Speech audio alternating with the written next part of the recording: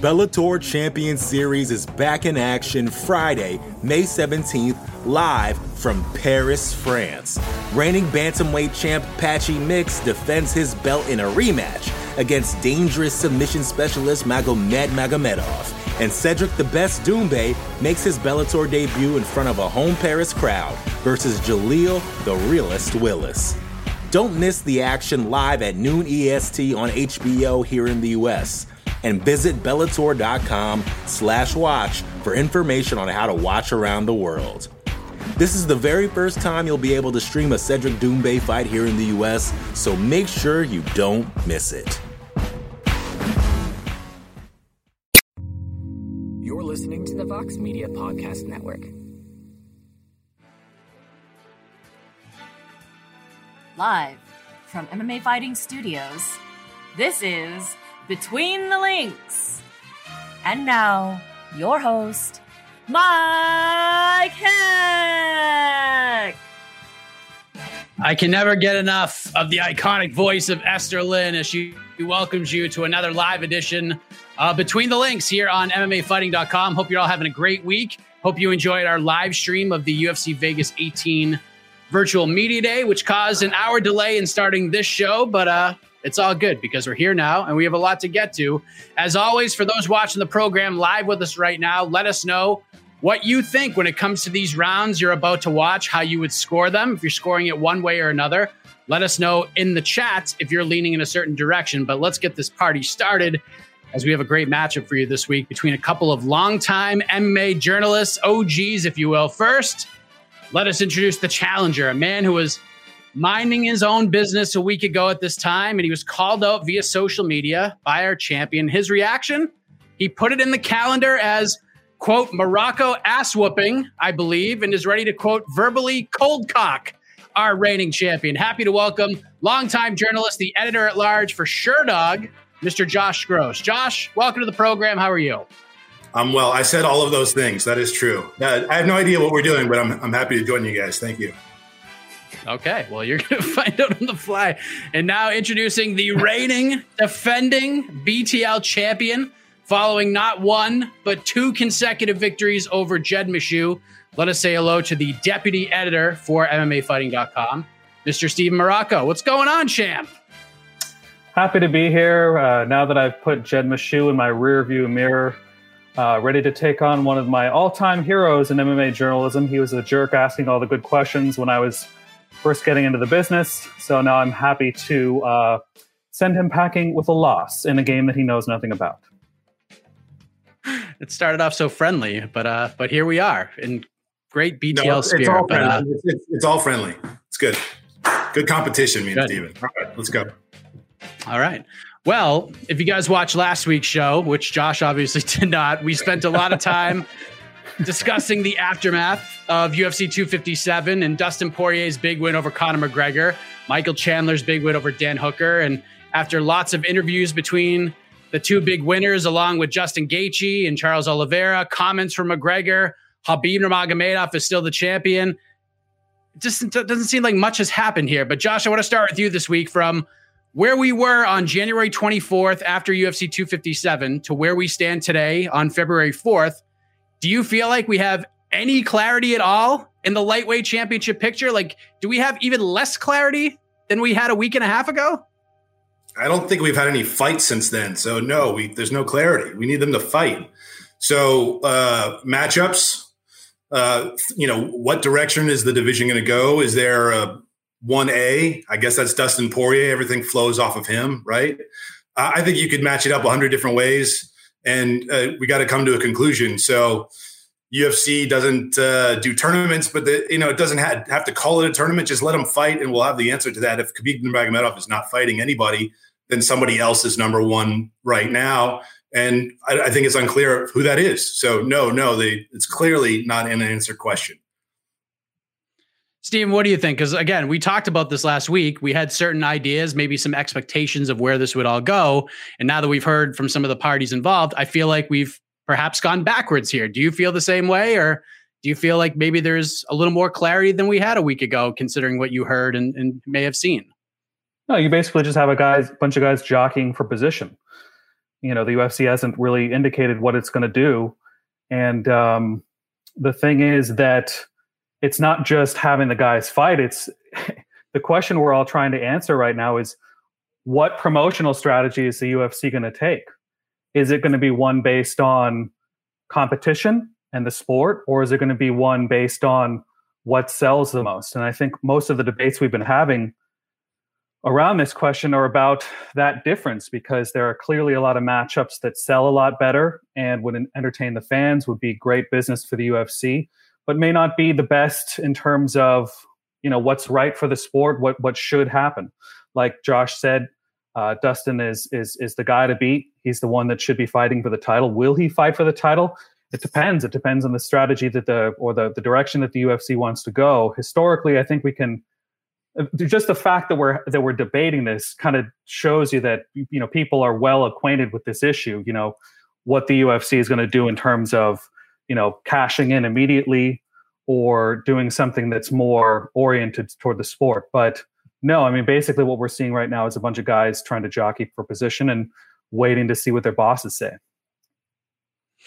Shed Mishu, it's disheartening that all the wins on Steven's record are against me.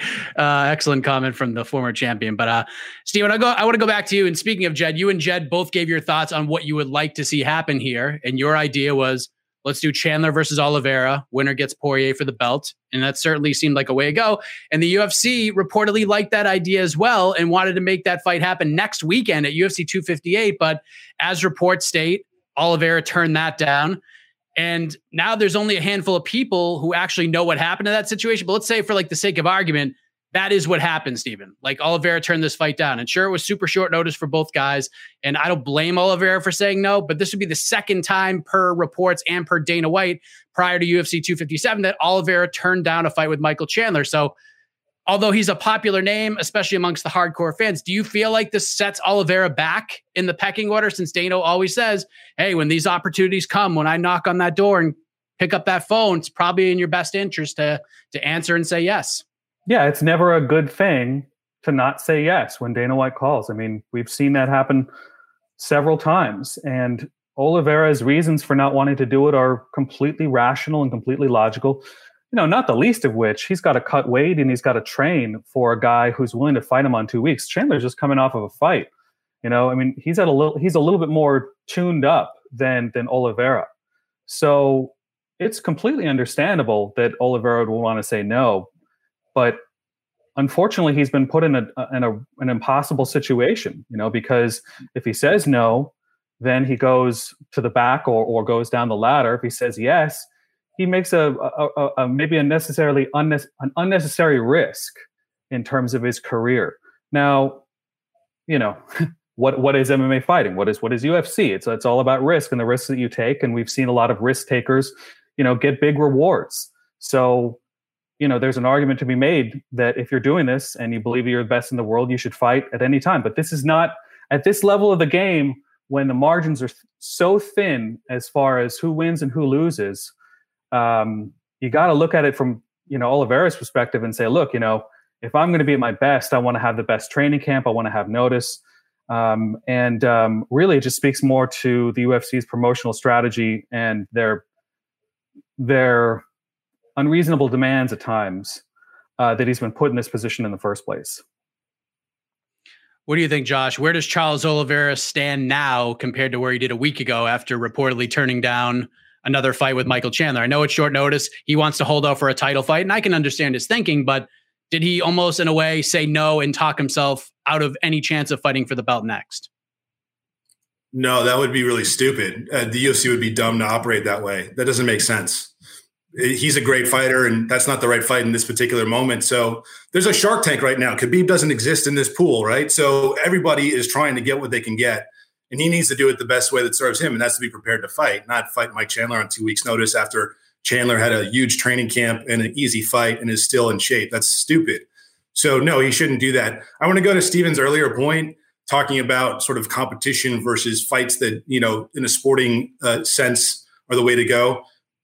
There are a bunch of fights that work on both ends. So you can do a lot of matchups right now that would draw people in interest-wise and also serve the competitive interest of trying to crown a new champion. I see a ton of those kinds of fights in that division, that weight class. That's not an issue at 155. So I don't think Charles Oliveira or Mike Chandler or any of those fighters have to sort of really jockey too hard. The UFC needs to make fights in this weight class. There are unanswered questions here. The results will speak for themselves. I'm not worried. I think the UFC will answer the question pretty shortly this year. And, we're going to get some amazing fights out of this weight class. I agree. And another name has entered into the fray officially, and that is one Nathan Diaz, because he's been on Twitter calling out Poirier. He was calling out the guys in the division before UFC 257, and he's made it clear he wants Dustin Poirier, but he wants to do it at 170 pounds, which could obviously put a wrench in some plans. So, Josh, let me ask you, where does Nate Diaz fit in this conversation, in your opinion? Like, A, can he jump the queue altogether in the Poirier sweepstakes? Or B, can he possibly get this done for a fight at 170? Like, what kind of sense does that make? How much power do you think he has here? Yeah, I think Nate is a unique fighter in that he can kind of make the scenario that he wants. He's got that ability, that cachet, that carry with an audience, a bona fide pay-per-view star. There's not a lot of them. The UFC needs him. He needs them. So I expect the way he's talking he'll fight at 170. He's in a lot of training scenarios right now. He wants to fight. I would expect if the UFC needs a pay-per-view sometime in the spring, he seems like he wants to be ready for that. And he can make a lot of fights. I think, when he calls out Poirier, he's saying that he wants to fight a guy who just whooped ass.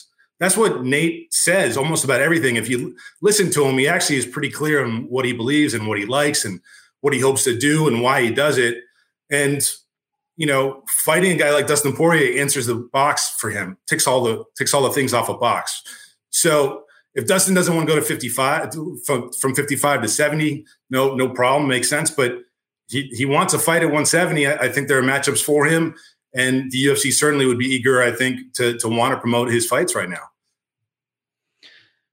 To kind of build on that, Steven, I mean, Nate Diaz has said for a minute now that he's done at 55. So when Dana White said before 257, hey, we got something exciting for the fans with Nate Diaz at 155, I was like, what? Because I thought he said, but anyways, we know how this all works. But where does he fit into all of this right now? Does he have that kind of leverage at this point to jump the line at 55, or maybe perhaps convince Poirier to, hey, we'll fight for the belt some other time. Come meet me at 170 and we'll fight there. I'm not going to pretend to know what Nate Diaz thinks or what motivates Nate Diaz. But in terms of where he fits, he's a bona fide star, despite not being a needle mover. And whatever he wants to do in terms of staying at 170, which is, by the way, not something new. Like, Nate Diaz hasn't liked fighting at 155 since 2010. The one time I managed to get through to him on the phone, he was basically declaring himself kind of done with 155 pounds because he was tired of being taken down by wrestlers and held for the entire time. So yes, he likes fighters who whoop ass, and Dustin Poirier certainly fits the bill. Dustin Poirier, it's a decision based on Dustin Poirier. Or Conor McGregor. It's like, do you want to make a bunch of money? It's like, you fight Nate Diaz at 170, that's probably going to add some extra zeros to your bank balance. So do you want to take that sidestep, put competition to the side for a little bit and make a bunch of money? And in a fight that you're probably favored in, because I think that Dustin Poirier probably has more ways to win, and I would favor him in the ranges that Nate Diaz is good at. I think that it's a very winnable fight for Dustin, especially considering the activity that he's had and the schedule that he's had versus Nate Diaz. Although you could kind of make the other argument because Nate Diaz hasn't had a lot of road where maybe he's fresher. So I don't know. There's arguments to go either way, but Nate Diaz is his own orbit, and it's really just a matter of do the opponents are the opponents out there? Are they interested in fighting a fight that's going to have a lot of attention, make both fighters a lot of money, put the other stuff to the side, and then come back to that when whatever's happening at lightweight works itself out? All right. So Josh, last week on the program, predictions were made on where this could go. Okay. And a week later, we've seen these interviews, these reports. Conor McGregor has spoken. He wants the trilogy with Dustin. Dustin seems to like that idea. A lot of people seem to think that the UFC is going to go back to this between Dustin and Conor, even though Dustin just knocked him out in the second round, that this will be the lightweight title fight. So let's put a deadline July 1st on this. On July 1st of this year, will we have a new undisputed lightweight champion, in your opinion? And if so, who do you think the UFC will go to compete for said title? If undisputed means there's just like not also an interim title in that term and anything's possible, I guess. Yeah, there's going to be a UFC champion. Khabib is still walking this earth. We can't pretend he doesn't exist. So it's like, he's still going to be looked at as the number one guy, unless it's 2 or 3 years down the road and he still hasn't fought, as far as I'm concerned. Yes, there's going to be a UFC championship fight in that time. It has to. There's a ton of space, a ton of room on the calendar, and I expect it to happen. Who it is exactly, I don't know. Which direction it goes, it could go a lot of different ways. You could have a title eliminator in between and then plan for a championship fight on that July date. I don't know. So, but I expect there to be. I also want to make a point about Nate Diaz. One, I don't presume to know what's in his mind. I've talked to him a lot. I've talked to people around him a lot. I've known them for a long time. The way that they speak, sort of one-on-one, and the whole idea of what Nate's about, like I've never seen anything other than that reflected in interviews he's done, statements he's made. So he's a pretty genuine guy in terms of showing who he is. I'm not presuming to know who he is. Also, he's the ultimate example of an entertainer / competitor. He covers both of those. And like that brings a lot of power. You put him in a fight against a high profile guy, he wins immediately. He sort of gets contender talk, title talk. He gets thrown into that mix. If he doesn't win, people still love watching him fight. So, those kinds of fighters are rare. Nate covers all those boxes. And, I think he's not going to be fighting at 55. A lot of guys underneath him will. And we will see a champion. What do you think, Steven?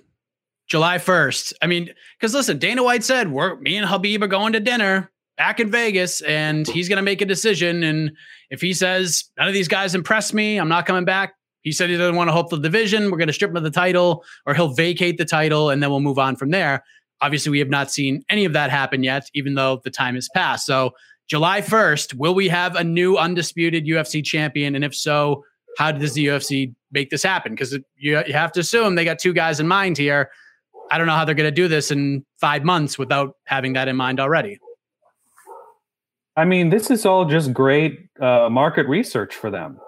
They do this a lot. They sort of see what the fans are saying, see what's doing the best analytics on social media, what's doing the best numbers, and a lot of times they make their decision based on that. First and foremost, they get they find out whether or not they can do it physically, whether the fighters that they're interested in are capable of doing it, and whether all the ducks line up in terms of finances and other stuff, if there are those considerations. But yeah, I mean, they'll make it happen.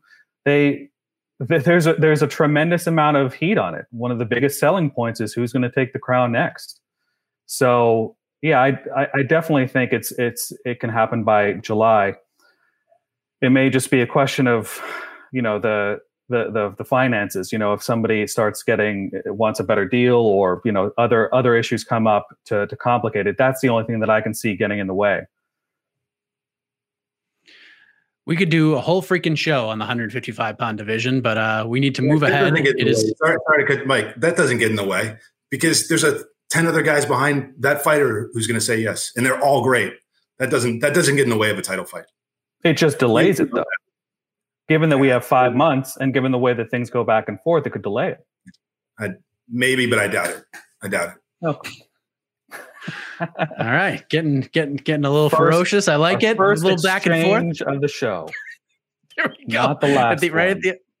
No, it probably won't be. We're just getting started here. It's obviously 55 is a very interesting storyline, and we'll have to see how this plays out. There's really no good answer for this. They're all good answers, but the point for round one, based on what we've heard, goes to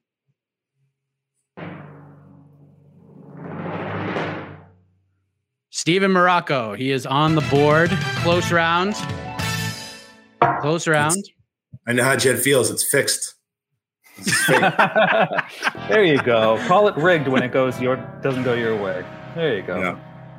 All right. See if you. The Bellator Champion Series is back in action Friday, May 17th, live from Paris, France. Reigning bantamweight champ Paige Mix defends his belt in a rematch against dangerous submission specialist Magomed Magomedov. And Cedric the Best Doumbé makes his Bellator debut in front of a home Paris crowd versus Jaleel the Realist Willis. Don't miss the action live at noon EST on HBO here in the US. And visit Bellator.com/watch for information on how to watch around the world. This is the very first time you'll be able to stream a Cedric Doumbé fight here in the US, so make sure you don't miss it. Support for this show comes from Sylvan Learning.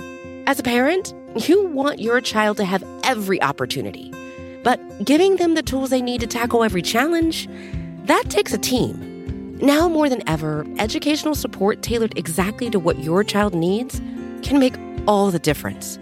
That's why parents have trusted Sylvan Learning for 45 years as the ultimate teammate in their child's educational journey, instilling in them a love for learning and a passion for reaching the next level. And Sylvan's Insight Assessment can identify gaps in learning and areas that could be of concern for your child.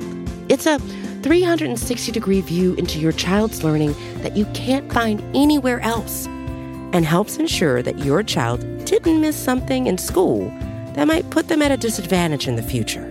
And right now, it's the best price of the year at $29. Go to sylvan29.com to learn more and get your child's assessment for only $29. That's SYLVAN29.com. If you've seen the show, then you'll know that it's not fixed, and you're probably going to get on the board pretty soon. But let's head to tomorrow night. All right, Paige VanZant is set to make her BKFC debut against Britain Hart in the main event of Knucklemania. Obviously, this was a massive signing for BKFC after Paige decided not to re-up with the UFC, and BKFC has invested a lot in her. So before we get into some of the other aspects of this fight and the event, Steven, let me ask you, where would you rate your personal excitement level? Maybe even better question, your personal intrigue level for Paige VanZant's BKFC debut tomorrow night?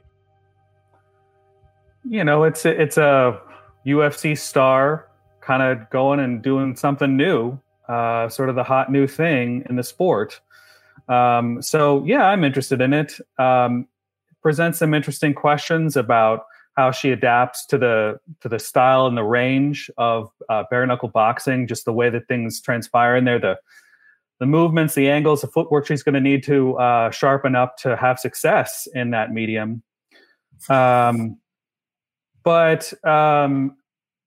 you know, I also think of the fact that she was in the UFC and she wasn't particularly known as being a knockout artist. She knocked out Beck Rawlings with that jumping switch kick back in the day. Not particularly known as a knockout artist. So that to me creates another level of intrigue in terms of, well, you know, how is she going to actually, you know, contend with some of these ladies who've been doing this longer, have more experience, and are just game to give back as good as they get. So I don't know. I'm probably a 5 or a 6. It's interesting to me, but I have to cover this sport. It's like, what am I going to do otherwise? Josh Stevens at a 5 or a 6. Okay. Where are you at right now? And, you know, maybe you watched the face-off about an hour or so ago. Things got a little intense between PVZ and Britain Hart. Did that increase your intrigue level for this fight tomorrow? It's a 5 out of 10, Steven. I'd say it's a 5 out of 7. No, it's a 5 out of 10. Okay. All right. Yeah. I'm, you know, honestly, until Mike, you asked me the question about this, I didn't know there was a bare knuckle event this weekend. Like I don't care. So like I appreciate that Paige VanZant is a fighter and she's doing this. She's getting paid. She was a fairly middle of the road fighter in the UFC. She wasn't that good. So, you know, this is great for her that she can make a payday, but it doesn't do anything for me. I don't disrespect fighters in any, you know, they are putting themselves on line always. It's extremely dangerous and they're choosing to do it, I just choose not to watch. So it's not something that interests me. I don't see a road in bare knuckle boxing to building a generation of young bare knuckle fighters who prove that these are just fighters who are shop worn or okay, or with a name or something that can be marketed and sold to bare knuckle fighting. And that doesn't do much for me. On the scale of Steven's entertainment for sport, to me, this is so far off away from sport that I can't even understand it, and I'm not interested in it. So, yeah, no, I'm a zero, but I get why people would be hyped for it, but I'm not. This is a great conversation to have with Josh Gross, because if you're going to talk to somebody about combat sports, you're talking to a person who is the purest of purists. Josh has always covered this sport as a real sport, deserving of the merits of other, real sports or mainstream sports. And to me, when I think when the two of us are talking about this, how many promotions or gimmicks have we seen come and go in the last 10, 20, 15, 20 years? How many sideshows or road shows have we seen promising X or promising Y off of a former fighter, a guy who is a UFC, a guy or a gal who's a former UFC fighter, sort of looking to trade off their name. It's the lifeblood of the sport, and MMA and combat sports needs whales, and BKFC is a whale. It comes in, it spends a bunch of money, it keeps fighters employed. It provides opportunities and maybe some highlight reels. It gets some publicity based off of that.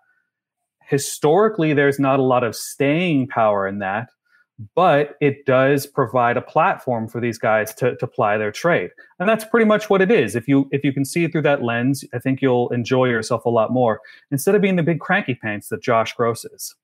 Well, hold on. There's a reason I'm not into it, man. It's because a lot of these fighters have already taken a ton of damage in their career, and they're not in the UFC or other organizations because they can't compete on that level. They take too much damage, and so I'm not interested in seeing them take more than Chris Lieben. I get it. Okay, people want to see that guy fight bare knuckle. I mean, it's Chris Lieben, the crippler, right? But I think we've seen him take so much damage, and the effect of that damage is not unknown. We know that. I don't want to keep watching that if I don't need to, and I see no reason for me to watch it. So that's how I feel about it. All right, fair enough. Just to kind of continue on from a business sense, Josh, because just think about it, X's and O's. Like Britain Hart's heading into this fight, doesn't have the greatest record in the world, and this doesn't really matter to you. But what's her record? She's a girl. It's like 4-4-2 or something like that in boxing and bare knuckle. But this is a woman who's paid her dues early in her career. She was winless in like her first 6 or 8 fights in boxing, and then bare knuckle combined. And she fought Beck Rawlings, lost a split decision, but she's won her last 2 combat sports matchups. She's finished both of them. But let's be honest, Josh, I think from a business sense, we're all aware that BKFC is trying to put Paige in the best position to win her first bare knuckle fight. So my question is, even though you don't necessarily care about the fight, but from a business perspective, does Paige need to go out there and dominate and completely destroy Britain Hart tomorrow? Or is her just getting in there, competing in a different sport, getting a close decision win? Is that enough here? And I'll take it even a step further. It's a fight and anything can happen in a fight. What if Paige VanZant loses tomorrow night? Is it like catastrophic for her and for BKFC? Man. Look, I think she's going out and putting herself out. She's a known personality more than just a fighter. So sure, going out and getting slaughtered in a bare knuckle fight is probably not going to be great for her brand in the long term. I think if you're talking about interest in yes, fighters get built and this is a new venue for her, and fine, she's fighting someone. Look, Paige's record in MMA was what? It's close to 500, wasn't it? I don't, it's not in front of me. But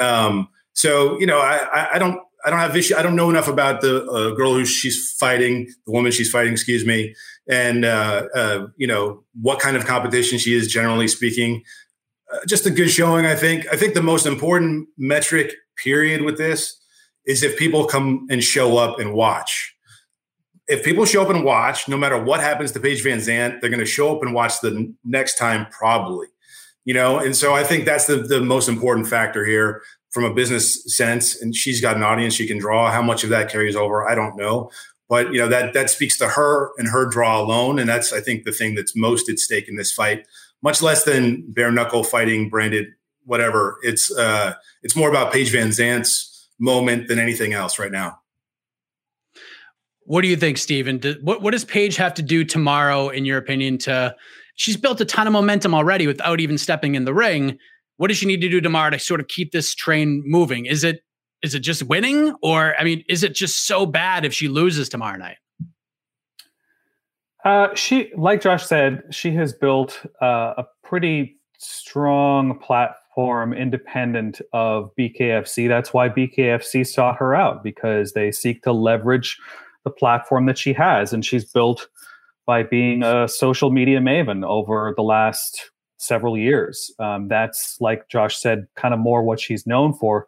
She's had a couple of nice wins in the UFC, but also, like I said before, she's not really known for being a knockout artist. She's more of a grappler, sort of an all-around kind of fighter. So obviously she has to win. It would be better if she did it in highlight reel fashion, and that way that she can, they can splash it all. They can splash those clips all over the internet and get the eyeballs that they need to continue building BKFC as a brand. This is something that BKFC has been trying to do since Lobov Malignaggi. God damn it! I have to win this round. Do not clip this. Do not clip this. I'm telling you, Casey, do not clip this. Malignaggi. I'm a fucking Italian. Malignaggi. Oh my there God. You go. Take away my Italian card. I shot myself in the foot there, and I take full responsibility. Anyways, she has to win. A lot of this, in my opinion, from what I've heard, this is make a bunch of money, keep your brand strong, and then move on to the next phase of your MMA career. If you had the chance to make a crap load of money doing bare knuckle boxing for a year or two, and then go back to Bellator or PFL or whatever is out there at the moment, you would do it. You'd be silly not to, especially, where her career is at and her age, and the options that are available to her. So she's got a multi-fight deal, so she's not going anywhere if she loses, but obviously it'd be better for her to win, and it'd be better for BKFC's brand as well. As we just saw in the comments, in addition to that fight, we have Johnny Bedford versus Dat Nguyen for a BKFC title. I believe it's the lightweight title, as well as the final fight, as Josh mentioned, for one Chris Lieben. He takes on Quinton Henry. Steven, real quick on this before we move on to our next topic. Chris Lieben, what a super interesting career this man has had. Was on the first season of The Ultimate Fighter, won his first 5 UFC fights, and then he got thrown in with Anderson Silva. And then just look at his resume. He's fought Michael Bisping. He's got a win over Vanderlei Silva. He's fought a who's who during like a 23 fight stretch in the UFC. And this is also a guy who's had his ups and downs with substance abuse. He seems to be in a pretty good place now as he prepares for his final hurrah tomorrow night. So, Steven, regardless of what happens at Knuckle Mania tomorrow night, what will be Chris Lieben's legacy, in your opinion, in the combat sports world? I would like to use my time to actually just say Paulie Malignaggi's name over and over again. Paulie Malignaggi. Paulie Malignaggi. Paulie Malignaggi. There. Okay, we're done. Thank you. All right, what was the question? Chris Lieben? Okay. So Chris Lieben, when Josh was talking about the damage that he's taken throughout his career, look, I can't argue with that. I'm the guy who just wrote about brain damage, and certainly competing in combat sports longer is not good for Chris Lieben's brain. And I'm not a huge fan of it. I don't know how I'm going to stop it or how anyone would stop it. He's obviously an adult and he can make his own decisions as far as moving forward. And then we can make the decision, as Josh said, whether we want to be a part of that or not. That being said, I don't think that what Chris Lieben does at BKFC defines his legacy. Chris Lieben is always going to be known as the crippler guy who had a rock of a chin and was able to take 5 to give you the one that put you out. Chris Lieben will always have a part in mixed martial arts history, particularly as the member of the Tough One cast. And I don't think what happens, I actually appreciate the fact that Chris is going above and beyond his legacy as a fighter to be a member of the combat sports community on the officiating side. How many fighters have complained about officiating and how terrible judges and referees are and have no interest in learning about it? I really appreciate the fact that he is a licensed referee in California, and he's improving that set of skills and wants to be a part of the sport in another capacity. What do you think, Josh? What do you think, like 10 years from now, when someone comes to you and says, hey, Josh, you've been around for a long time. Tell me about the crippler Chris Lieben. Like, what's his legacy going to be? I mean, I know you mentioned the damage and the kill or be killed mentality he's had heading into fights, but is that his legacy? Just going in there, balls to the wall, whatever happens, happens. We're going to throw until one guy falls, or do you see something else when you look back on his career? Yeah, they already tell me I've been around for a long time, so we're way past that point. But I'll tell you what. Fortunately, that's true, because I've gotten to see a lot of great fighters come up and seen their careers unfold, and Chris Lieben was one of them. He's a guy who came from a camp, but was very unique in just the punching power. Like, he had the stop you dead power, and that was something that was a great advantage of his, but it turned out to be in the end, also a detriment, because he always relied on that power and he tried to walk through everything just to get to that power. And he'll pay a price for that. He's already paid a price for it. And to see him fight again is hard, because all that we've seen already. I talked about it before. I don't need to talk about it again. I think his legacy is not on the line or even discussed. It shouldn't even be discussed in this context with this fight. His legacy has nothing to do with it. The legacy that sort of lingers here is the professional fighter legacy. He is just another in a long line of professional fighters who fought way past the point of no return and was forced to, because they didn't make enough over the course of their careers. And so that's how I see it. It's another thing where it's difficult. You want to support fighters, you want them to be able to support themselves and make money, and you have to sort of participate in that. At the same time, it's hard to participate in something like this for me, and I'm not just singling out Chris Lieben. I feel this way about a lot of fights, and so that's why, in general, I have very little interest in this kind of card. But for Lieben, the legacy is Ultimate Fighter. I think his interaction, what he gave to that show, was a major reason why the Ultimate Fighter 1 was a success. There was a lot of fighters who contributed to that and played a part, but Lieben's role as a character on that show was super important for it to sort of connect with people, I think, and to see him then fight and people could follow him over the course of his career was major. I don't know that his legacy is written. I'm not sure where it'll end up. I think people have a lot of just concerns over it.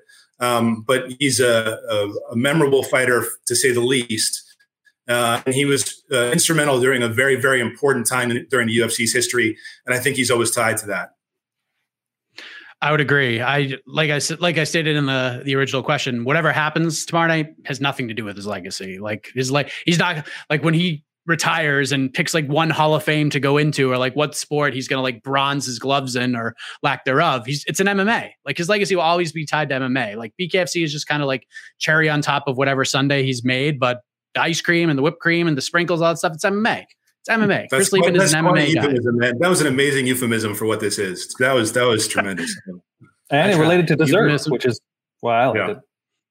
Yes. So eat your dessert, and thank Chris Lieben for that, and thank my words. But hopefully, listen, classic kill or be killed guy, like I said, unique personality, seems in a great place physically. He's changed his lifestyle around. He looks good.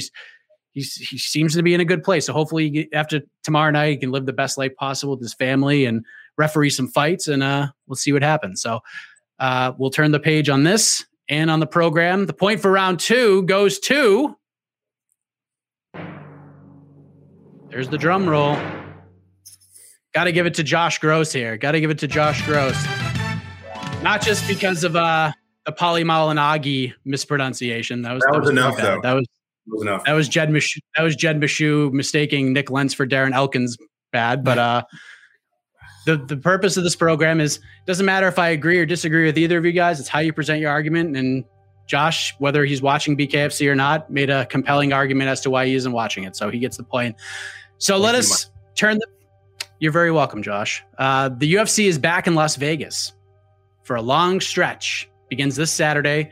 UFC Vegas 18. The card has had some shuffle-ups, but as we record right now, the main dishes, back to food, so to speak, they're all intact. Notably, the main event between Alistair Overeem and Alexander Volkov. Intriguing heavyweight matchup, Josh. We have Volkov, who looked great in his last fight against Walt Harris, taking on the Reem, who is on his final run, finishing his last 2 fights, winner of 4 of his last 5, with the loss coming at the very last second to Jairzinho Rozenstruik. So I'm curious, when you look at this fight on paper, Josh, what is at stake here in this heavyweight matchup topping the card? Well, for Volkov, it's just to continue momentum in this weight class and give the UFC a reason to book him for better fights. You know, a win over Alistair Overeem in this spot will do that. For Alistair, I think he's been really clear, right? So this is his last run, as you mentioned, last chance to get that UFC belt. He's held a lot of titles in his career. He's held a lot of really prestigious titles in his career. Never the UFC title. He had an opportunity, fell short. You know, this is now a chance, and he sees it. And I like how he talks about this. You know, Alistair has had longevity because he took care of himself. He's incredibly talented, unbelievable athlete. And he's done things late into his career that I thought, you know, having watched him up close to the very early stages of his career, having been, in Holland to see him fight live and Too Hot to Handle when he was just sort of figuring this stuff out. He is a guy who I think has always been focused on fighting, being his best, and winning. And that's brought him a long way. I actually think he's going to win this fight. I don't think Alistair Overeem is going to go out losing to Volkov. I think he's got more to say this year. So I like Alistair in this fight. There's a lot on the line, I guess, if you're talking about both of them that way. Our first Too Hot to Handle reference on Between the Links. I love it. So with Josh is here, I'm very excited. Steven, what do you think? Like, obviously, the win and the record and getting the extra money and such, especially for Volkov's sake, that's on the line. But when you look at like the heavyweight division as a whole, which is obviously very interesting right now, got some unanswered questions. What is at stake between Overeem and Volkov on Saturday? I don't disagree with what Josh is saying. I mean, in terms of the stakes for the individual fighters, I mean, you have Miocic versus Ngannou 2 happening later. And there's a question of whether Stipe will be around long term. And obviously, the longer he goes, the more miles he racks up. I would think that it would be a more attractive opponent for contenders who are looking to get up to the title. As far as Overeem and Volkov, I mean, they can pretty much slot themselves in. You got Blades and Lewis happening, but then you got Gagne and Rozenstruik. Overeem has the name appeal and the resume where you can put him in. You can make a good argument at pretty much any point to give him the heavyweight title shot. So yeah, I mean, I think that it's certainly Overeem's fight to lose if he plays it the way that he's been approaching a lot of his later career fights. Making sure that he doesn't get into extended firefights, using his grappling, using his ground and pound, using his ring IQ to outsmart opponents, and to minimize the very obvious deficit of his chin. I think that he can definitely take this and get in that position to where he wants to be, picking up that one last major title, and perhaps the most significant title of his long MMA career in the UFC belt.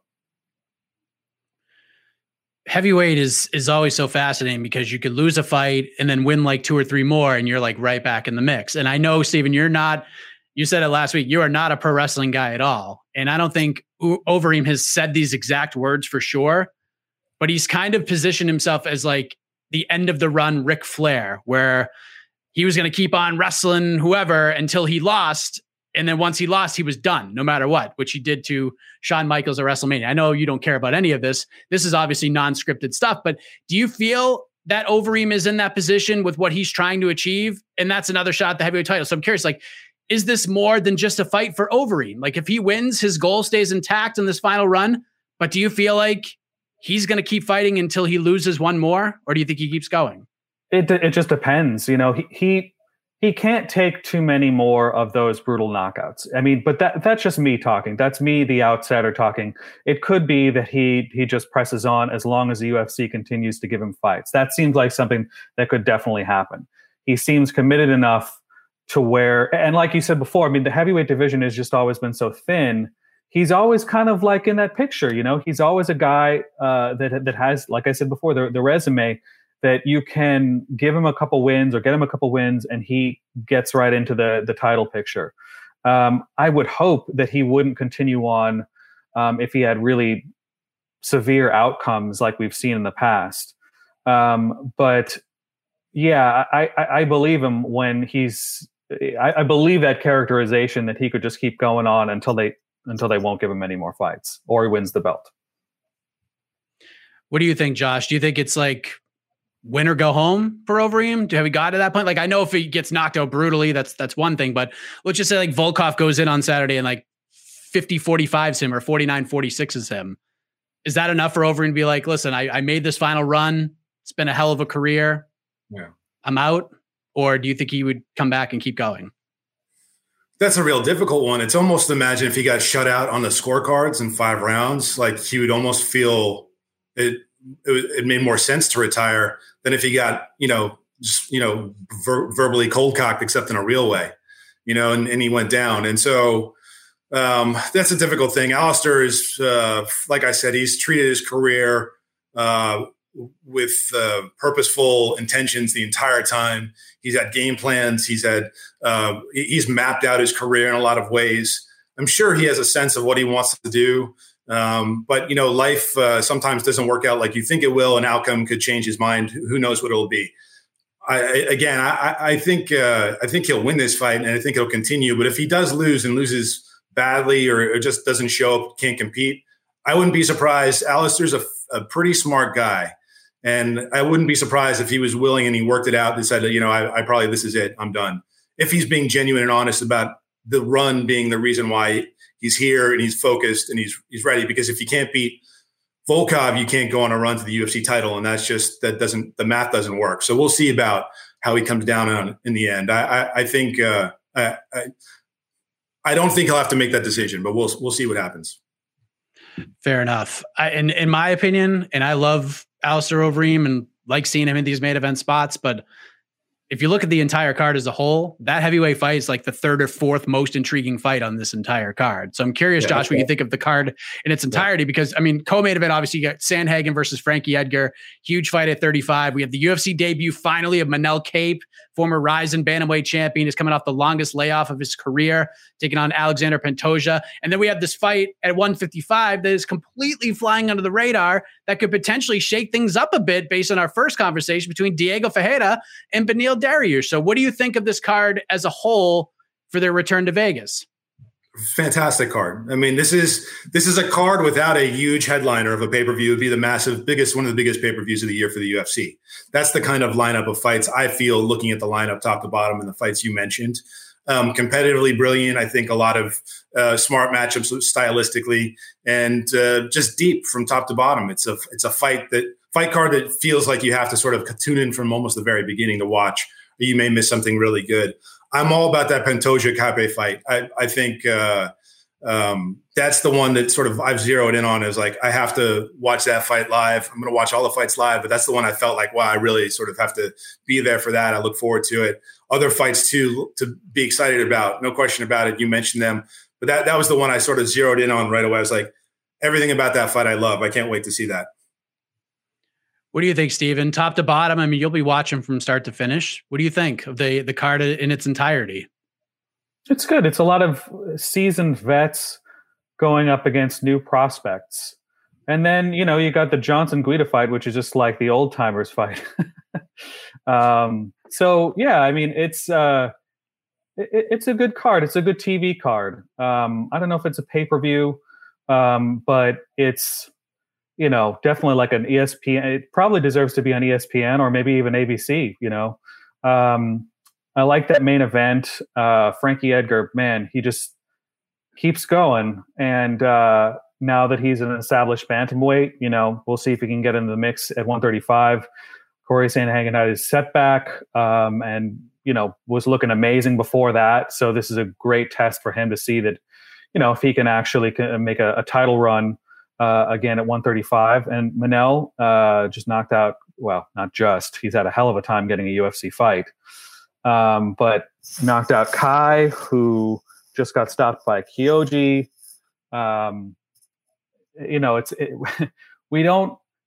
We get these every once in a while where big prospects from outside organizations get to come in and we get to see what they do in the UFC. And that's really exciting to people like us who watch all the developments in the UFC and other promotions. And we want to see how they fare inside the octagon amongst the best in the world. So I don't know about the CDF versus Dariush fight in terms of its relevance to lightweight. Lightweight, as we've just spent so much time discussing, has so much going on. I think a lot of those guys, like Dariush and Ferreira, great fighters, have a lot longer road to walk than fighters of a previous generation when there wasn't so much talent at 155. A lot of fighters that are very talented struggle mightily to get fighters in the top 15 to sign on to fight them, because there's just so much for these guys to lose once they get at the top. They don't want to lose their spot. So, that being said, if one of them delivers a highlight reel victory, and either one could, based on previous performances, sure, you could see somebody, you could see one of them being in the conversation in the next year or two. So, yeah, overall, I think it's a solid card. Last thing on this, because for those who watch the show, when we preview cards, we like to dig a little deeper. And we mentioned some of the under the radar fights like Cape and Pantoja. I know Josh has circled in on that one. I think Ferreira and Dariush has been wildly, under promoted. I think that's such a fascinating fight. It's the main card opener. It's a great fight. 6-fight winning streak for Ferreira, 5-fight winning streak for Dariush, who's kind of be the next guy that's going to be knocking on that door. But let me start with you, Steven. Outside of what we've already discussed, and I know you mentioned Guida and Johnson, that's an interesting fight. What's sort of your deeper cut fight or storyline that you're watching heading into Saturday? I really have not thought about this. My deep cut. I don't know.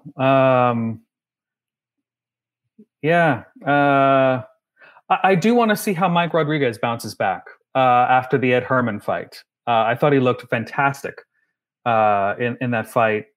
I don't know a whole lot about Danilo Marquez, but that's kind of one. Timur Valiev, that's one that I'm interested in. He had that crazy fight with Trevin Jones, and then he basically won 6 before that. I don't have great answers here. This is, the Cape thing, like I said before, is kind of like my, insider's perspective, because like I said, I have been following his career outside of the octagon. So he's kind of my deep cut. He would be a deep cut by the mere fact that he hasn't fought in the UFC before. He's been fighting on the international stage. And a lot of people who watch the UFC don't watch other promotions. So that's kind of the answer, but I already spoke about that. So, You got a deep cut for us, Josh? I did like the Timur Valiev fight. I was going to settle with Steve, and this is a tough question. I would have had a tough time on too if you threw it to me first. So I'd take it easy on Steven maybe on this one. But I feel like there are interesting fights in the prelim portion. Nothing that really jumped out to me is something that I felt like I really, really sort of got to lock in on. I did like Valiev's UFC debut, fell short, but no contest now. And so let's see how he can sort of regroup. I'm interested in that. But there's enough depth across the card, a lot of ways that I'm not too worried about deep cuts. I think there's a lot of really prime grade A stuff here that we can sort of bite into if I can play this metaphor out and not look too stupid. So that's my sense of the rest of this card. I do like it. It's top to bottom. And Stephen, I just did say that it's a pay-per-view card if you throw a headliner on top of it. If you get Alistair Overeem against Alexander Volkov as the co-main event of a pay-per-view and the rest of this lineup, I think that's a very suitable pay-per-view lineup. You just need that, marquee choice. That's what I was saying about that. Well, I apologize. I wasn't listening to you. Fair enough. Oh, man. Well, it should be a fun card on Saturday.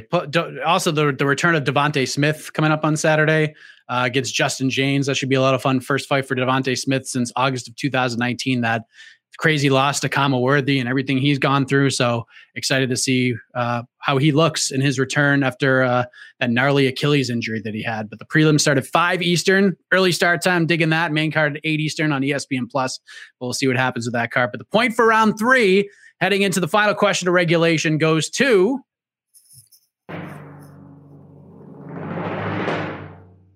the challenger, Josh Gross, up 2-1. All right. As we overjoyed, as you can see. Yes, I could tell. But I have this will fire you up. It's not over yet. Yes. The Bellator Champion Series is back in action Friday, May 17th, live from Paris, France. Reigning bantamweight champ Paige Mix defends his belt in a rematch against dangerous submission specialist Magomed Magomedov. And Cedric the Best Doumbé makes his Bellator debut in front of a home Paris crowd versus Jaleel the Realist Willis. Don't miss the action live at noon EST on HBO here in the US. And visit Bellator.com/watch for information on how to watch around the world. This is the very first time you'll be able to stream a Cedric Doumbé fight here in the US, so make sure you don't miss it. Final topic of regulation. Let us talk about MMA's favorite person and personality, Stephen A. Smith, who was recently on Larry Wilmore's Black on the Air podcast and was asked about women making big moves in the sports world, most notably in executive roles, even coaching roles, like Becky Hammon for the San Antonio Spurs, because Greg Popovich got ejected from a game. She stepped in and was the head coach in his absence. So Steven starts off by saying that, listen, this is great. Love that women are getting this kind of notoriety in sports, before saying what he doesn't want to see is a woman fighting a man in boxing or MMA. So far, so good for Stephen A. Then he says, I just got to pull this up real quick. There it is. When I think about pugilistic sports, I don't like to see women involved in that at all. I just don't like it. I wouldn't promote legislating laws to prohibit them from doing so, but I don't want to see women punching each other in the face. I don't want to see women fighting in the octagon and stuff like that. That's just me. So, Stephen, we will begin with you. Stephen on Stephen here. Stephen on Stephen action. This thing took off like crazy when we posted it on the website. Many fighters, fans, etc., have chastised Stephen A. ever since those comments were dropped. Before we dig in a little more, what did you personally make of his comments? Oy vey. I'll start with that. Unfortunately, the nature of the beast in this sport is that a lot of stories involving racism, sexism get a lot of attention, not only because of people who disagree with Stephen A., but people who agree with him. That's an unfortunate thing about covering mixed martial arts. There are a lot of people who have these juvenile. Well, look, it's my personal opinion that it's an outdated and incorrect take. It is his take. It is his opinion. But the main thing that I was thinking about in the moment was the fact that the UFC didn't say anything. I don't know. I just think I feel like there are easy layups here. You know, there are easy layups to say, you know, we disapprove of this, we don't like this, or you know, we don't condone this. Stephen A. is not on the ESPN. He's not on the UFC's platform often, but he's kind of associated with them every once in a while. And yeah, I just think that in general, a lot of the things he says, they're his opinion, but it's like if you're going to have a guy at the top level of the sport, if you're going to have a guy on that kind of platform with that kind of attitude, is that the image and the message that you want to send out to all of your prospective viewers? So I just thought it was kind of more of the same. Like, this is what he does. This is his stock and trade. This is what he, it's like the other guy, who I'm forgetting, whose stock and trade is just outrage, and to cultivate outrage. And they're for no other reason there than to get people going. And I think it's unfortunate that that's kind of where we're at. But in this society that we're in, where everything's about eyeballs and capturing attention, you're going to have guys like him who are there to fulfill that need, so to speak. What did you think, Josh, of Stephen A's comments? Well, I had a couple thoughts. First, I want to say, Stephen, I don't think the UFC should go about making a statement about a reporter's opinion, no matter how stupid the opinion is. Reporter? What's that? Reporter? You call Stephen A a reporter? He'll report stuff too. He's on an on-air ESPN journalist. So yeah, I think, that's the line that he walks. He's also an opinion monger, and he's a pundit. I mean, he wears a lot of hats. But I don't think the UFC should go about saying, hey, we disagree with this. And so what? That's not – if you want to take issue with Stephen A on here, this is how I take issue with you. One, I don't really care what his opinion is. I just don't. Like, it doesn't – that's his opinion. So he throws it out there. He gets paid. People get outraged or they choose not to. In this case, it's just such an invalid opinion and statement that it means nothing. And here's why it means nothing, and it doesn't make sense for Stephen A. Smith to believe this. This is why it's really ridiculous that I think that Stephen A. Smith, someone like him, who I know and I worked with at ESPN and I was in the hallways with and I said hello to and I had conversations with, well, I think it's fairly ridiculous, okay? So from a sporting context, women in combat sports, and I'm going to speak specifically to mixed martial arts, are every bit as good, every bit as entertaining, every bit a draw, every bit amazing as their male counterparts. And by dismissing what they're doing, you are outright making a statement about yourself and what matters to you, and have nothing to do with what they're doing, because what they're doing is amazing. And so your commentary doesn't mean anything. You're just exposing yourself. If you enjoy sports and competition and who the best in the world are, and you see nothing in female mixed martial arts that draws you in that way, then you're blind. You're blind to it. And it's really wild. I don't get the point that he was trying to make. I don't understand the point that he's trying to make, other than saying what his values are. And if that's what he was saying, then so be it. He's letting us know. But as far as any kind of statement or retribution or what this means about women's mixed martial arts, nothing. It's a bunch of bullshit. It doesn't mean anything. We can move on to the next thing. That's how I read this, plain and simple. Let me get your take on this, Josh, because I've had people reach out to me, some friends of mine who are like kind of tied to the space. They're casual fans. And they've hit me up on text, some on DMs, and they basically said, like, dude, why is everybody overreacting to what Stephen A has said? Because, they thought he was talking personal preference and didn't say things such as, like, I don't want to see women fighting. They suck. They're not athletes, etc. He didn't say anything like that. My take on the whole thing, sort of negate that argument, was, well, you're not wrong, but let's take a look at it as a whole. Like, go back and listen to that entire interview, because I listened to that question asked from Larry Wilbur, and he didn't say, hey, Stephen, what's your opinion on women's MMA and combat sports? Okay. It was like, what is your take on women making strong moves in the executive offices and on the coaching benches, et cetera? And Stephen decided to go that route on his own without being asked. Why would he do that? Like, is this, as some people are saying, like Stephen A saying, I know what's going to get my name out there. I'll talk about MMA and combat sports because I know everyone in the space is going to write about it, and my name will be in the headlines for a damn week. I can't say why he said it. I don't know. I mean, if I would have to see, he's a very thorough person. He says it's in his head, and he gets it out, and he's very clear in his words. So why would he say that? You said it previously. He was talking about women executives and their role, and sort of women coaches on the field. What was his opinion on that? What did he say about that? He just said, "It's great. I hope to see more of this. But my one point of contention is I don't want to see women fight men in a boxing ring." Here's my point. So for a guy like Stephen A., he's almost got to have a counterpoint.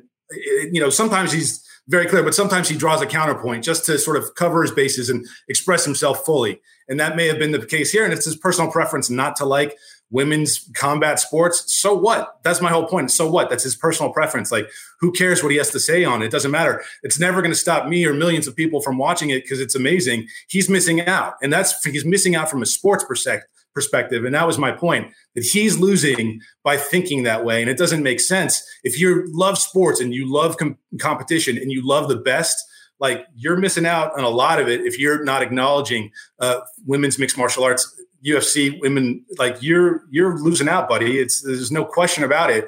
And so that's where he loses me. I don't get it. I don't get the counterpoint, what the point of it was. But, he made the statement, and so people want to talk about it. For me, I'm like, I'm talking about it for the first time. I didn't tweet about it. I retweeted from Laura Sanko, who made a comment, who was like, I want to say a lot of things, but I didn't.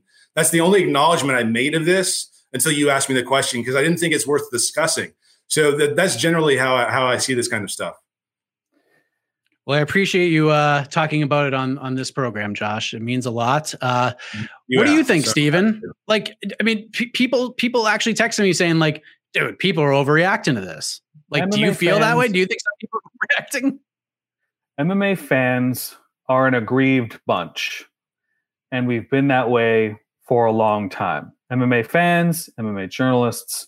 It's also a way for MMA websites, such as our own, to get a fair amount of clicks and a fair amount of attention. But in general, we have been the underdog for a long time. We, meaning the MMA community. And any attack at MMA is an attack upon all of us in many of these circumstances. So when you make a comment about a sport at large, or a part of a sport at large, you're attacking us. You're attacking MMA, and we, wave our pitchforks in the air and make a lot of hay out of it.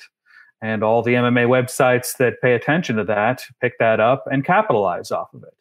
So I attributed a lot of stuff to Steven just now in terms of like what he was doing, but I don't really know. It might have just been an aside that, like Josh said, revealed personal preference. It may not have been a direct effort to piss everybody off. It may have been he overshared. That happens, and like Josh said, you kind of reveal who you are, and you can make that choice. You can make that choice to say, I don't want to watch this. That's on you. But given his platform and given who he is, he should know that he's touching a third rail, and that it's probably he's the highest paid employee at ESPN to do exactly that. That's what he does. You're absolutely right. I mean, he does. That's so I have no argument. I have no argument against that. That's his thing. I don't know whether that qualifier, like you said, or the counterpoint was specifically aimed at riling up fans of women's MMA. It doesn't really matter. It did that. It got people outraged, and so let's talk about whether they should be outraged or not. This is not something you need to be outraged about. It's not. It means nothing. Hold on. He's an employee of ESPN, but he's a journalist, right? He's a journalist. Stephen A. Smith is a journalist. I don't call him a journalist. I do not. I don't call him a journalist. He is a journalist. I know for a fact he's been a journalist his entire career. He's a journalist. He still maintains that journalism way, but he's not that now. Different hat. I mean, he may have started out that way, but he ain't that now, in my opinion. Yeah, but in his capacity, in his comments, and in the way that you're viewing him, he is a figurehead of a personality at ESPN, if you want to call him a personality at ESPN, okay? The largest personality, fair enough, who sometimes comments on mixed martial arts in the UFC business, sometimes is on the broadcast, as we've seen. I've been with Stephen A. Smith in a locker room at UFC in Atlantic City after Tim Sylvia knocked out Rico Rodriguez. Literally, it was me, Stephen A. Smith, and Tim Sylvia. He's been around the sport for a long time, so he's got a lot of opinions about it, and they're informed in certain ways. So I think whatever he says, and he should be free to say it. And, ESPN shouldn't hold him accountable unless he's like saying something that's defamation, obviously, or untrue. His opinion isn't untrue. It's his opinion. And the UFC should certainly have no role in saying how journalists at ESPN or personalities at ESPN should speak or say or whatever they can do. I disagree with that initial point. So this is what I just say. It's a man who's got a big voice, who made an offhand comment, apparently in an interview, an aside. And if people want to be outraged by something like that, man, I don't know. I don't get it. What's the point? Even if you put the headline up, I have no problem with it being a story. Like Stephen A. Smith said this, it's a story, fine. But just take it in and understand that's who the man is. And next time they put him on a UFC broadcast, understand who's talking to you, and you can feel more informed. That's the only way I would say to sort of understand why this might be a story and people need to internalize it or think about it in any kind of way. People are well informed already about Stephen Smith. He is a brand. He is a hot, like his name is a signifier of certain things, in particular for the MMA crowd, given his history. And when I talk about making a statement from the UFC, I'm not talking about McGregor statement. What's that? The McGregor statement was the history, or what was the history? Oh yeah, McGregor. Take your. I mean, look, he's been known. He's known to a lot of the casuals. I mean, he is just generally, that's his brand. This is what he's been doing. So he's for a guy with time. bad MMA opinions. Like he's a guy with bad MMA. It's like Stephen A. Smith has bad MMA opinions. Like so, right. Okay, he's that guy. Right. Yeah. Right. The point. Yeah, but the point is when you mix that with like things that are bases opinions about the role of sexes and like sexism and things that are linked a lot of times linked to those things, of course he's going to have a reaction. When I talk about a statement from the UFC, I'm not talking about like we condemn this. And if I said that before, I'd like to amend that. This is an easy layup. And like, look, we celebrate what these people do. We think women's MMA is great, and we as a organization choose to promote these people, to choose to promote women. Sorry. Effective it's an amazing part of the story. It's an amazing part of the sport, and this is who we are as a promotion. You don't say this is not who we're not. You say this is who we are. That's the layup there for me. So, yeah, that's pretty much all I had to say. Fair enough. And we've come to understanding. Isn't this great? Yes, isn't that nice? There first, but now we're cool. I had to lay out. I hope Stephen A. does one of those silly Twitter videos responding to all of this, because I think this actually has gotten more momentum than the Cerrone comments at this point. With every woman in the UFC. I just want to hear what he has to say and how he can actually stand by all of this. But I want to hear more, gentlemen. I want to hear more. Not about Stephen A. Smith, but in general. So the point for round 4 goes to... Rigged. It goes Steven Baracco. Well, I mean, just put his heart out for everybody to just put his heart out there, heart on his sleeve. All of Gross's opinions have been, I don't care. Let's move on. That's basically let's go. Let's go space. Not even all right. But I just went, listen, it's my show, but not anymore. Now I get to turn it over to everybody else. But I just want to hear more. I'm selfish. But it's time for the knockout round. One question decides it all. Neither of these tremendous competitors have any idea what this question is, and they'll each have 60 seconds to give their answer. And then we will turn it over to the judge, the jury, the executive producer, E. Casey Leiden, with the help of all the viewers, and he will render the final decision. Steven, since you are the champion, it is your prerogative. Would you like to answer this question first, or pass it on over to Josh? I'm going to give it to the OG. All right. Different strategy from last week. Let's see how it pays off. All right, Josh. So as we have all seen this week, the Professional Fighters League has released some of their rosters for the upcoming season that kicks off on April 23rd. We've seen featherweight, we've seen lightweight, welterweight, and light heavyweight rosters revealed. There's still a few more spots to plug in, but overall, since 2020 was a bust in terms of in-cage action, the PFL has been making some noise with their acquisitions, signing the likes of Rory McDonald, Anthony Pettis, Fabricio Verdum, even Clarissa Shields, Brennan Loughnane in 2019. They've added some good talent along the way. So after a year away, having to play some catch up with their unique format, Josh, I'm curious your opinion on what the PFL needs to do moving forward to make this upcoming season as successful and as interesting as possible. How much work do they have to do to get back to where they were at the end of 2018? So 1 minute on the clock, and your time starts now. First point, hold events. That would be the first thing that I would say. Promote events. So they have them on the calendar, and they're starting in April. And so that's good. That's a good place to start. I think no one really missed PFL in 2020. I didn't see a lot of chatter about them missing it, but I think its reintroduction to mixed martial arts is a very good thing. Certainly for fight fans, for the fighters who are been sort of on the waiting block here. They got paid a little bit of money, but it wasn't enough. I did a story for Sherdog where I talked about Shaman Marias, doing Amazon deliveries and Uber Eats. And, a lot of these fighters were not as lucky as some of them. We remember the whole Lance Palmer nonsense with the lawsuit. All of that 2020 disaster is behind PFL now as they look to 2021. And I think the fighter rosters have shaped up nicely. Some of the acquisitions work. So a good opportunity for PFL now coming up. All right. Steven, same question. You're the you're the commissioner of the PFL. All right. How do we make this thing as successful as it can be? How do we surpass the 2018 season? Because 2019, kind of a bust, but 2018 at the end of it, it was kind of a breath of fresh air in a lot of people's opinion. So 1 minute on the clock. How do we make PFL as interesting and as successful as possible in 2021? And go. Stay in business.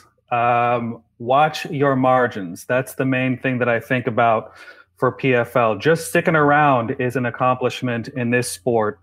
When you have such a concentration of talent and star power in one direction, which may actually be changing, possibly, depending on the outcome of a certain lawsuit and the potential adding of a certain sport to the Ollie Act. But for now, stay in business, watch your margins. You don't have to sign every single big free agent that comes out. And generally, capitalize on the moments that you get. When you do have those moments, capitalize on them. They did a great job this past year of diversifying their talent structure. They're no longer just relying on one manager for 70% of the talent. So capitalize on that. Do different matchups, get more diversity of skill sets being on display, and just keep doing what you're doing. That's pretty much it. All right. Good stuff. Good stuff. Minute is off the clock. Ladies and gentlemen watching right now, let Casey know what you think in terms of how you, the viewers, scored this final round while we let those votes come in. I know we're a little bit on a delay from how we're talking. Just a quick reminder of what to expect this weekend from us here on MMA Fighting. Of course, we'll have your Knuckle Mania results and coverage tomorrow night, Paige VanZant's debut, etc. So be on the lookout for that. We'll have our UFC Vegas 18 preview show tomorrow as well. We'll be back with the live pre-fight show 30 minutes before the prelims start on Saturday. We'll answer all of your questions, chat with all of you, and then the night of the fights will happen, and we will recap it all on the post-fight show, and then AK and I will be back for on to the next one on Sunday. Yes, Josh? Is it actually Knuckle Mania? Is that for real? That's for real. That's amazing. I had no idea. Does that bring you up to a 2, Josh? Does that bring you up to a 2? No. But it's still amazing. Yeah. Okay. It's Super Bowl weekend, Knuckle Mania. There we go. But listen, what I'm trying to say is we have you covered with all the coverage this weekend. But we now turn it over to the Honorable Judge Casey Leiden for the final decision. Casey, hopefully you were caught up in the chat. The votes have been flying in. How do you rule? First of all, a great debut from the OG, Josh Groth. It's great having him on the show.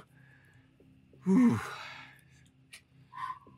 I'm still thinking about Polly Magiagi. I corrected myself, you jerk. Take you long enough. Yeah. Okay. All right. At least I didn't forget that somebody died. Yeah. Oh man. Still crapping on Josh. Still crapping on Jed. I like that. Forever, I didn't do that. forever. Yeah, no, not you, Josh.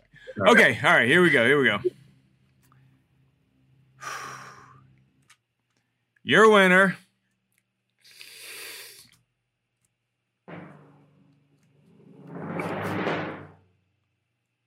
and new Mr. Josh Gross. Oh, we have a new champion. We have a new champion. Lord. Josh Gross, the OG. Good Lord. Gets the strap, gets the confetti. What a battle. I don't know if I verbally cold cocked Steven, but I sure won. That's good. It was 48-47. Wasn't exactly a win's a win, my 50%. man. I don't care. I'll take it. Congrats. You deserve it. Thank All you. right, Josh, Thank you.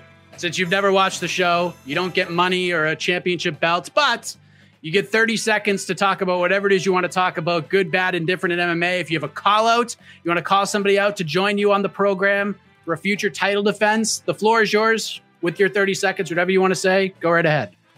How often do I have to defend this title? Is there a champions clause? Like, what do I have to do with this thing? Tell me, like in 30 seconds. But In a perfect world, yeah. In a perfect world, right, you would there come go. back next week and go again. Yeah, all right. Here's the thing. If you haven't read Jacob Devitt's series on an amazing moment in MMA history, the introduction of no-holds-barred fighting to Australia by a fake UFC, this was in 1997. Go to SureDog.com and read the series. It's a 5-part series. I edited it, and I happen to think he did a great job. So please check that out. Thank you, Mike, and everybody for having me on. Steven, for the call-out. You are a gracious loser and a good friend. Thank you very much. There you go. Steven, your thoughts on the decision here? I wholeheartedly disagree with it. I think it was wrong-headed. And seriously, I mean, what's up with BTL judging? I think I should do a story on that. Other than that, I appreciate Josh coming on the show. I appreciate his OG perspective and his curmudgeonly, entirely negative, well, often negative outlook on the sport. It's a definite fresh breath of fresh air off in this world that we live in these days. So I'm looking forward to seeing how you defend the belt. And actually, if you will defend the belt next week, let's be frank, it is a weekly commitment. So, I got to figure out if I got space in the calendar. I'll let you know. If I do defend the belt, you get a rematch. I'll just give you that. You get a rematch. Lots of asses to whoop. I will say that. Lots of asses. To whoop. Well, I want to do yours again, and then we'll move on. So that's how we'll work it. All right. Perfect. All right. Well, stay tuned. Maybe we get a rematch. Maybe we get an interim title fight. We'll see what happens. What but do you like Dana White determined who I fight? And this is not how it works. I want Morocco net. Otherwise, I'm not defending this title. That's how it's happening. So, we'll see. Well, I agree with you. But if you can't come on next week, then we have to figure something else out. Maybe a number one contenders matchup. How about that? I'll make the time. Fine. Okay. All right. You're not going to get stripped either way. But listen, we are getting out of here. Thank you all for watching. Big shout out to Casey on the production and for the judging. And of course, the iconic voice of Esther Lynn takes you out of here. We'll see you next week right here on Between the Links. Good night, everybody. This has been Between the Links, an MMA fighting production on the Vox Media Network.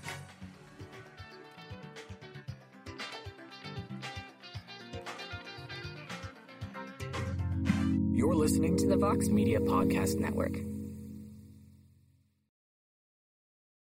The Bellator Champion Series is back in action Friday, May 17th, live from Paris, France. Reigning bantamweight champ Paige Mix defends his belt in a rematch against dangerous submission specialist Magomed Magomedov. And Cedric the Best Doumbé makes his Bellator debut in front of a home Paris crowd versus Jaleel the Realist Willis. Don't miss the action live at noon EST on HBO here in the US. And visit Bellator.com/watch for information on how to watch around the world. This is the very first time you'll be able to stream a Cedric Doumbé fight here in the US, so make sure you don't miss it.